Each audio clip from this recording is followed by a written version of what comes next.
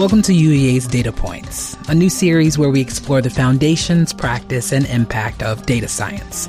I'm your host, Monica Manney.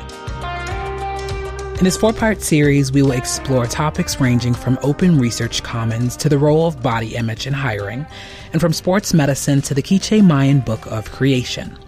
Perhaps most importantly, we explore ideas for training and empowering the next generation of data scientists. But before we get into all that, we should probably answer the question, what is data science? Kind of weird that you'd have a school of data science for something that doesn't have a definition.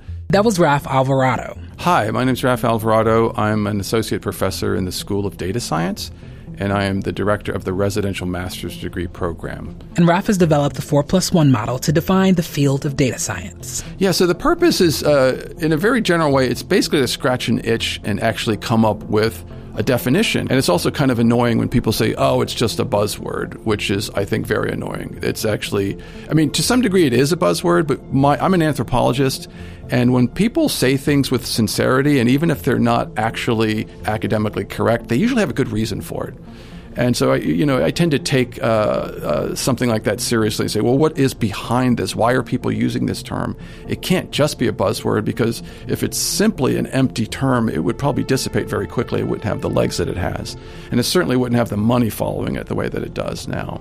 So it was really kind of a good faith effort to flesh out and provide a definition to sort of put an end to some of this dismissal of the field. The 4+1 model is based on 4 areas of data science surrounding the central component of practice. The development of this model began with the examination of the data pipeline. So the data science pipeline is an idea that you'll find in the literature. And probably the most famous one is Chris Wiggins' definition. I believe he calls it the OSEMI pipeline. That's an acronym for the different phases of data science. And he makes a strong case that, data science is essentially expertise in this pipeline. And it consists of these different phases. So I think the O stands for obtain, and then S is scrub, and there's explore, model, and then interpret. And so that's what the pipeline is. And you'll see this definition in different places, and you'll see lots of variations, but pretty much they stick to the same sort of logic. And so that became the basis for the model. Is like, okay, let's take this this pipeline and let's deconstruct it and see what's common to it. And it turns out there's some, I feel like you can break it down into 4 different areas that emerge from that. From here, Raf began to deconstruct the pipeline and extrapolate the foundational components of data science.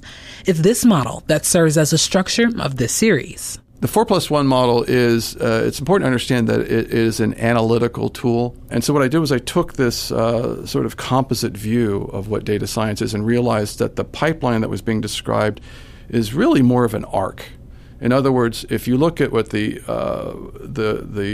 point where data comes in to the system and compare that to where data comes out of the system, they're not on opposite sides of anything. They're actually in the same place, which is the world, right? So data comes from some place in the world, some domain of research like physics or something, or finance, and then whatever is analyzed in that pipeline and put back goes back into that same world and has an influence on it. So you can think of it as like an arc where data moves into the system and then comes back out. If you look at it as an arc, you can actually see that there are parts of that pipeline that fold back on itself that are similar to each other, but kind of look different if you don't think of it this way. And so as a result of this analysis, I ended up discovering that there were 4 major areas that you could sort of deconstruct from the pipeline. And the reason we say +1 is because all those parts are just abstractions. They have to be integrated, and they're always related to each other in any kind of application of data science. So that's an outline and history of the 4+1 model. But it's important to understand the 4 different areas and how they contribute to the practice of data science. So let's start with the first area, value. By value, I mean, why are you acquiring data in the first place?